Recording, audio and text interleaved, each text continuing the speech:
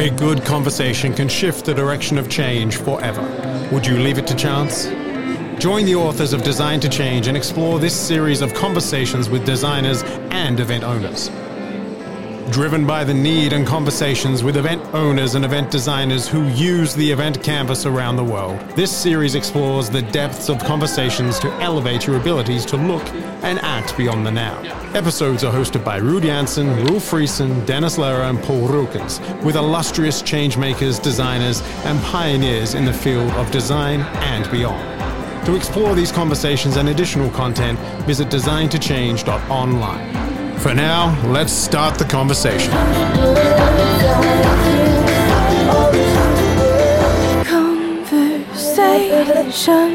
All right, live from IMEX 23, here we are around the table in Hall 9, the 20th edition of IMEX. And across from me sits Thomas Lahnthaler from the Crisis Compass, together with my colleague Roel Frissen, who's currently taking a selfie. And you cannot see that when we're recording the podcast, but welcome to this little audio bubble.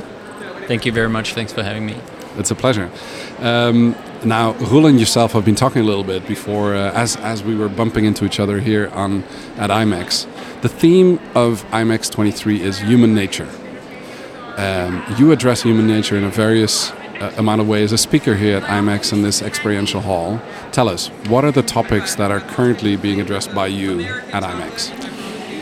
Well, my topics here are coming from the crisis management side, because that's what I've done for years. I've worked in crisis management all over the world. So I talk here about resilience in teams, resilience in organizations, and I talk, and that's kind of the topic close to my heart, I talk for learning from children, skills that we can learn from children, both as leaders and as people and adults in general.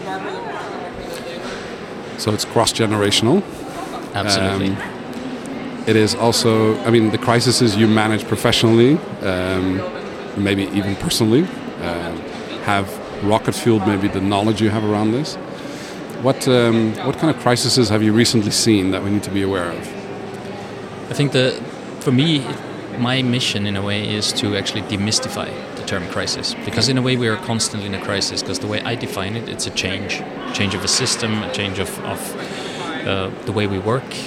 So these things are happening all the time, and you work in change, both of you. So you know that that's very important, and the skills that it takes to address the human side of it, to actually not forget that it's not all about system. Let's say, for example, digital transformation. So I'm pretty sure whatever happens in the sphere of AI right now will cause a crisis, not necessarily a negative one, but something that means we have to rethink how we do things, roles, work, how it affects us privately. And I think all those things, they fall into this sphere of change, and they fall into this broader concept of, I would label it as crisis, not necessarily something negative.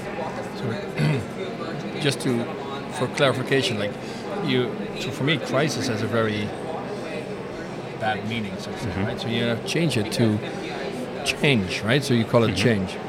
So why is that crisis is so, that people have a bad feeling with the word of crisis? Well, the history of crisis, the term crisis means it's a turning point.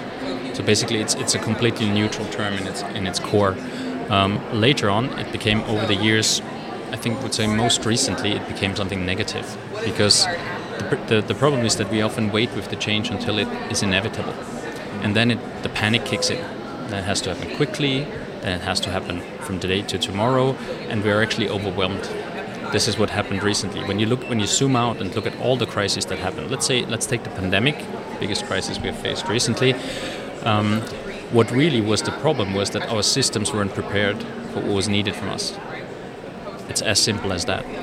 And we came to a point where it was inevitable to address that, because we were confronted with a threat from the outside. So crisis is ultimately a change that's overthrowing the system, and that's inevitable. And that's all there is to it. But you can actually work to prepare it and make it, on the one hand, that's why I talk about resilience. You can make teams and companies more resilient by focusing on habits that make you less vulnerable to disruptions. That's one of the biggest problems with crisis, the disruption of companies. So we can't continue our work because we have to focus with that new situation. But there's actually ways you can circumvent it, and you can prepare and get ready for it. So So a crisis is only a crisis when it's too late, right? If you don't change in time, then then it's too late, and then it becomes a crisis. It makes me think on the quote of Dr. Thomas Bach on the back of our book, right? You want to be the leader of change and not the object of change. That's a perfect mindset. That really is very similar to the approach that I take in my work, which is use crisis as a means of reinvention, and don't react to it. Actually take your matters in your own hand, because if there's one thing that isn't written yet, that's the future. So if you start writing it yourself, you're the leader of change, you're not the object. Well, it's interesting. We're sitting here at the Event Design Collective stand. Behind us, you might hear some chatter and noise from teams that are actually designing the World Education Congress 2027. And this has been a repetitive kind of exercise periodically that we've done with MPI, where the destination is unknown, right? So, and by getting the input of people to maybe get their readiness more ready than they were yesterday, I think that's almost the concept in the book where we talk about the readiness test. Really appeals to me when you're talking about crisis as a turning point, and it's just a timing issue, right? It's you haven't prepped maybe enough to be ready for that turning point. Yeah. Also makes me think of during the crisis, we've been working online for a long time. We're a digital company, and it almost seemed like the way we work didn't dramatically change, except for that we couldn't or didn't leave our homes or offices during that time.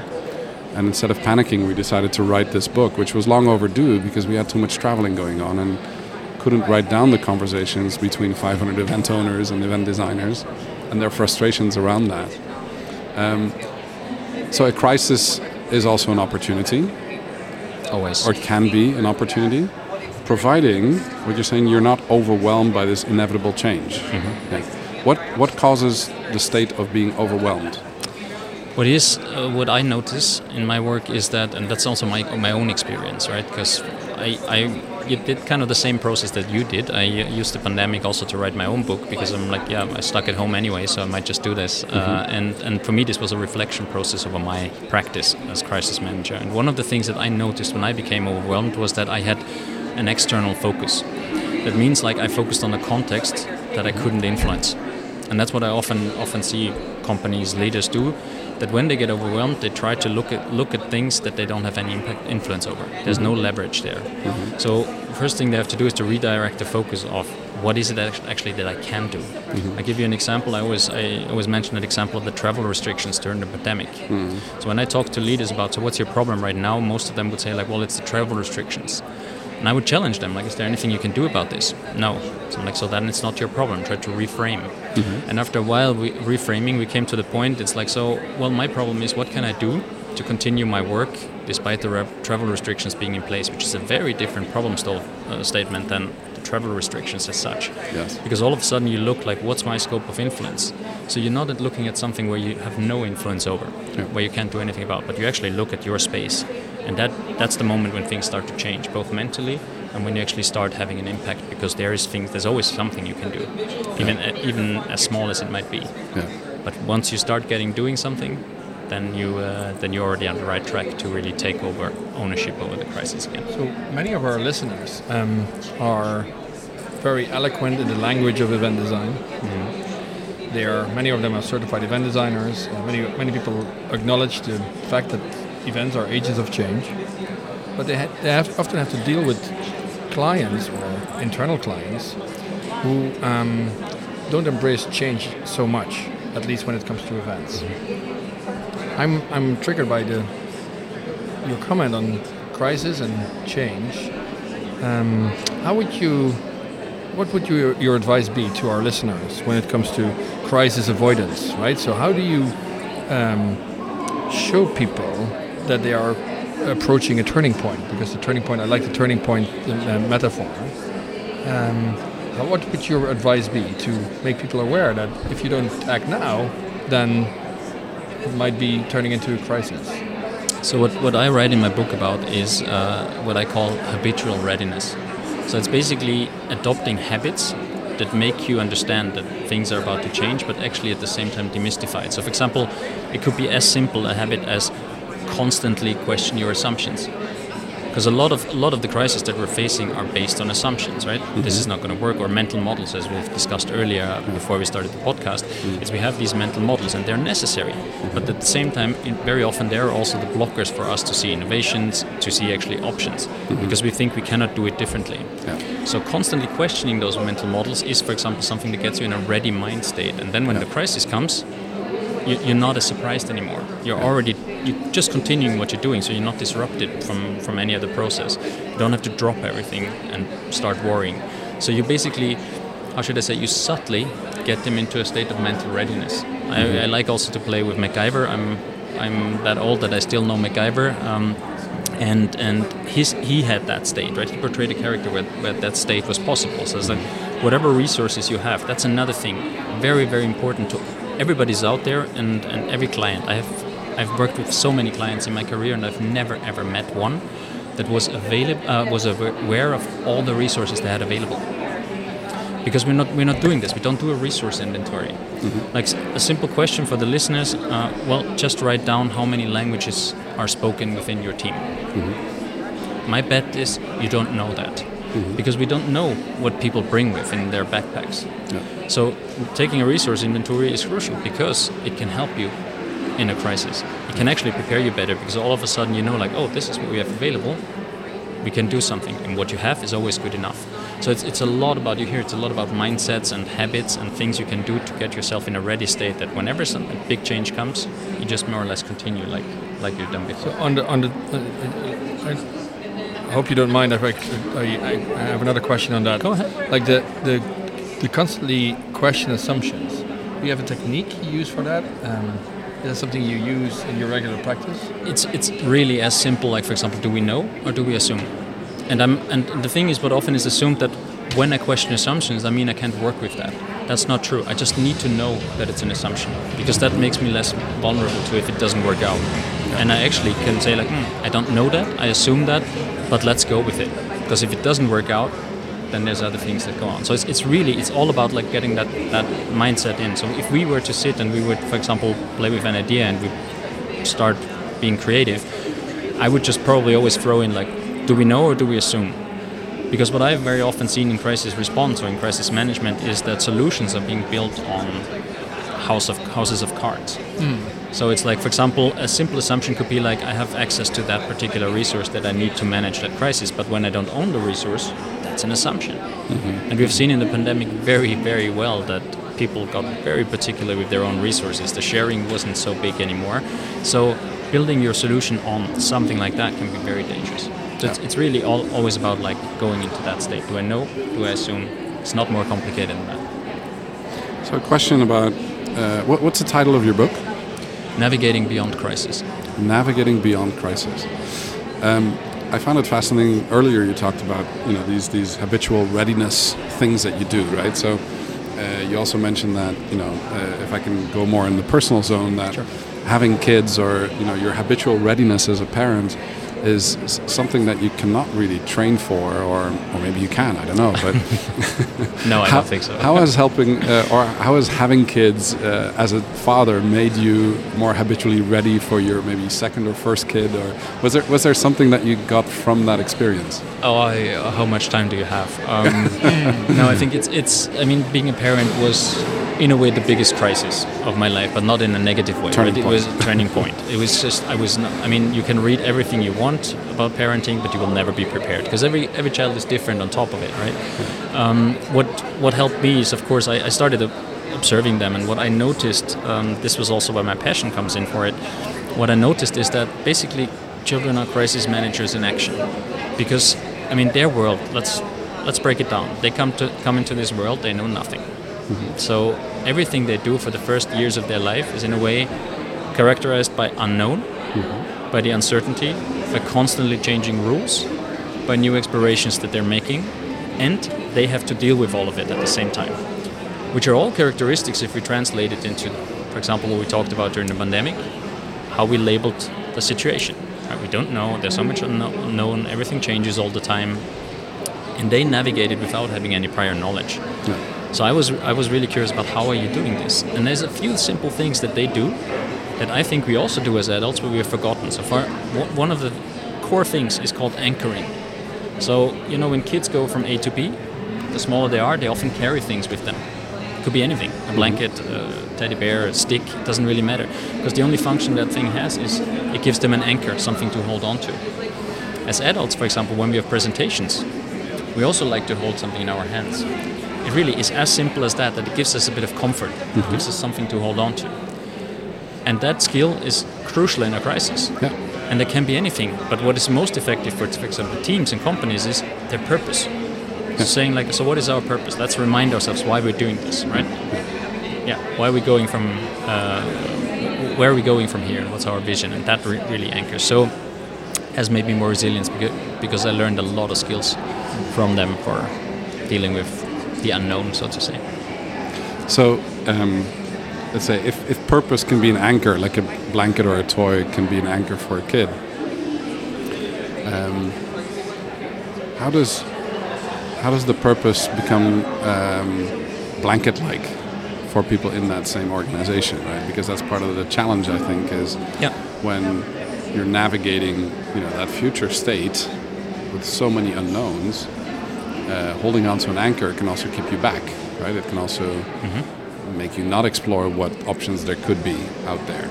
Because as a 1-year-old, when you just learn to walk, you have no idea what it's like to get in a car and drive, for instance, right? So, for me, the purpose is that's a great question. For me, the purpose is that it's not only the typical why that Simon Sinek talks about, right? For me, it's more than that. It's also what drives me. It's also like, what's my motivation to do this? So why did I start my company? What did I want to head out to do?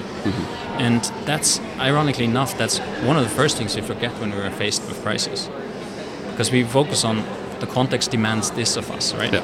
But we're not going back to like, why am I here in the first place? Like, what drives me to do this?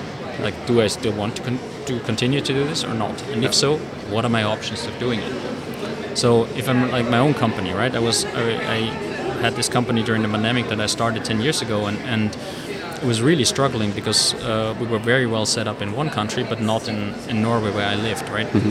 So I had to think like, so what am I going to do with this? And for me, it's really like, is my driver to hold on to this company and sit on top of this chair, like, because it's mine? Or is my driver to actually build something that works, has sustainability, and continues to exist?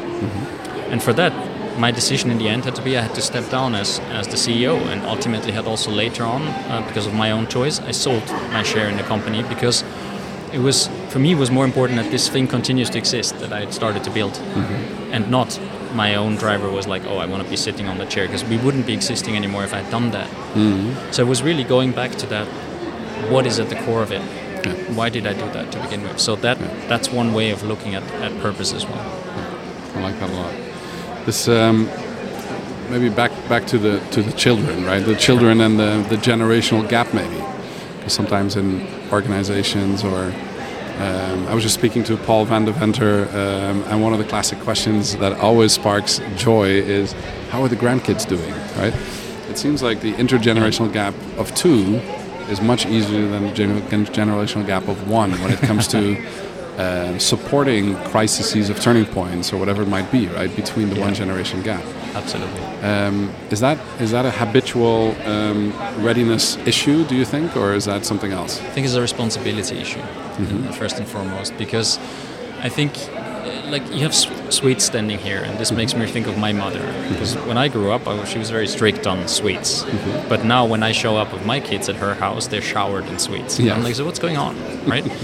And she's like, well, now we can, in a way, they can focus more on the relationship, because they have all the responsibility aspects unless they're watching them, but the worries are different, the responsibility is different. It's not their main task anymore to raise these kids and turn these kids into something for the future. They're contributing, but they're not the main owners anymore.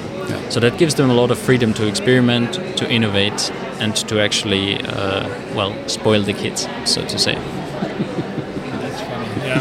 It's a great way to portray that problem. I like it. Yeah, and can you give another example how you use analogies you have with kids and which you can use in professional life? sticking with crisis management, one of the biggest myths that I like to bust is that emotions should be left out of crisis management. Everything should be done rationally. It's not possible. It's as simple as that. I've been a crisis manager for almost 15 years. I've had very complex situations to handle, and I can safely say that I've never taken a rational decision in those situations because I was emotionally affected as well. Yeah. So ignoring that fact, I think, is a huge blind spot. Looking at children, they carry their emotions on their sleeves. So there's a lot of drama happening in kindergartens and in schools, and I always know about it because my kids still have the ability to actually show them very clearly their emotions. Yeah. And if I want something from them, I have to explore it. I think I mentioned to you before in our conversation, if you want to have kids to work with you or follow you and they are actually crying or they're happy, it doesn't really matter which emotion it is, you need to meet them in the emotion first. And it's the exact same thing with adults. Yeah. So if I have a crisis team and my crisis team is scared, they will not come up with solutions. Yeah. They won't, unless I meet and acknowledge. Often that's enough to acknowledge the emotion. We don't even have to explore it. Mm-hmm. But if you manage to explore it as a leader, you might find the solution to the problem on the other side of it. Because there's something we are afraid of. And the question is, what are we afraid of? And that might sometimes also be the solutions to the problem. So I'm really encouraging all leaders, even team members, to not be afraid to actually meet emotions. Of course, there's always something how we express them, but don't dismiss them, because they will always come back. That's the thing. They will always come back, and then they're even more difficult to handle. So if you have emotional responses, take a moment. There's also another myth. There's always time in a crisis. We often have that we don't have time in a crisis. Yes, we do have time, even if it's just a moment. Acknowledge the emotion, even your own. Right? Don't pack it away, because it's not a good thing. So really, that's also something that I learned from children. I must say, I've got two teenagers. I must say, I'm a happy father. Not experiencing too much trouble yet. Knock on wood. But I was thinking when you were telling your story, how about a story like the water fountain at the plumber's always leaks, or the shoe salesman has always broken shoes? How is that with you as a father? Like, do you really use what you speak about? Do you practice what you preach? To a certain degree, yes. I've gotten better at that. But of course, this is the typical thing. Like we all have it in all professions, right? We're always better coaches than we are basically clients. But I have really, because of this process, this reflection process, I've also tried to break it down to a point which makes it easy to use.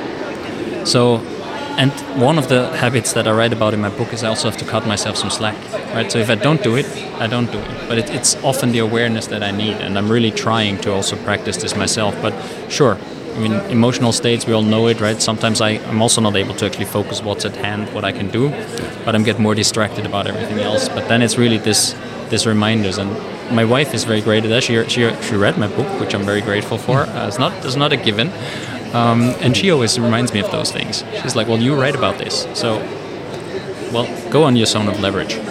So where's your zone of leverage now, right? Okay, fair enough, good point. So if you have people like that around you, that helps. It's a very important life lesson to give yourself some slack in many circumstances. Absolutely. There's always times in a crisis. So what would your piece of advice be for the listeners in this podcast are often confronted with event designs and wants and needs of event owners who say, oh, we should do this event, and they might have an idea that they express more or less eloquently in terms of what they want from the event or what they need from the event. Then very often that in itself, the question, might create a turning point or a crisis for an events team or for people that then pick up the ball and start running with it, because events have a lot of risk and a lot of reward when they're done properly, but there's risk and reward on both sides. What would be your take on conversations with event owners when it comes to prepping that turning point or prepping that crisis point? I think I would just try to not fill the unknown with too many assumptions. So really, just create it. Yeah. Follow ideas. Another lesson that kids are beautiful at, right? So they don't work in plans. Sure, everything has to be planned, but follow an idea first before you map it out completely. Because sometimes you're killing ideas before you actually really tried them, and they could be great ones. Yeah. And sometimes you actually think it's a great idea and turns out really not to be the case, but you have already planned it, so you have to go through with it. Yeah. So it's really about not going too much into the things we don't know, but really create them and fill them with ideas rather than with the assumptions of what's going to happen. Awesome. Well, these are real nuggets that people that came here to IMEX could have heard firsthand when they go to your sessions. What are some of the upcoming sessions you're doing at 3 o'clock this afternoon? 3 o'clock this afternoon, I do an ideation session about how we can make remote teams more resilient. Won't be me doing much of the talking. I think the people that will show up will hopefully create some ideas. And tomorrow I talk about lessons from children, and have a second session on resilience in organizations, also an ideation session. Fantastic. Well, say hi to our friends at Encore for the ideation session, which are just across the hall here in Hall 9. The atmosphere, just human nature is what the topic is here, right? So if you would have to capture the atmosphere of what you're feeling right now, how would you describe that? I think there's a lot of energy here. People are excited. I actually came quite early this morning, so everybody was on a mission. So people came in and they were eager. Yeah. Some were even skipping lines to get to the registration. So I think there's a lot of people are keen on really exploring and getting inspiration and getting new ideas and perspectives. Awesome. Well, I think Thomas, you've captured that well. It sounds like you're on a mission, and absolutely. I think your mission is very aligned with the turning points that many of our listeners might encounter. Don't let them turn into crises. Don't let them turn into crises. You have time in a crisis. Always. Address the emotions. There's a couple of really good sticky points that you've mentioned, and highly appreciate that. We'll make sure to include the link to your book at the bottom of the notes of this podcast. Thank you. And people, can they reach you on LinkedIn maybe, or reach out to you? Please connect on LinkedIn. I'm always open and looking for new connections, so I'd be grateful for that. Excellent. Thank you very much. Thank you, Thomas. Thomas from the Crisis Compass, live here from IMEX 2023 in its 20th edition. So happy birthday, IMEX. Happy birthday. You've been hanging out backstage on Design to Change Designer Conversations. Thank you for tuning in, and don't forget to subscribe and share conversations online using hashtag #DesignToChange and hashtag #EventCanvas.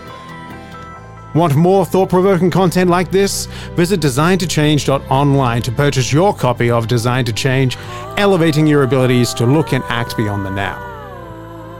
Don't forget, it's more than just a book.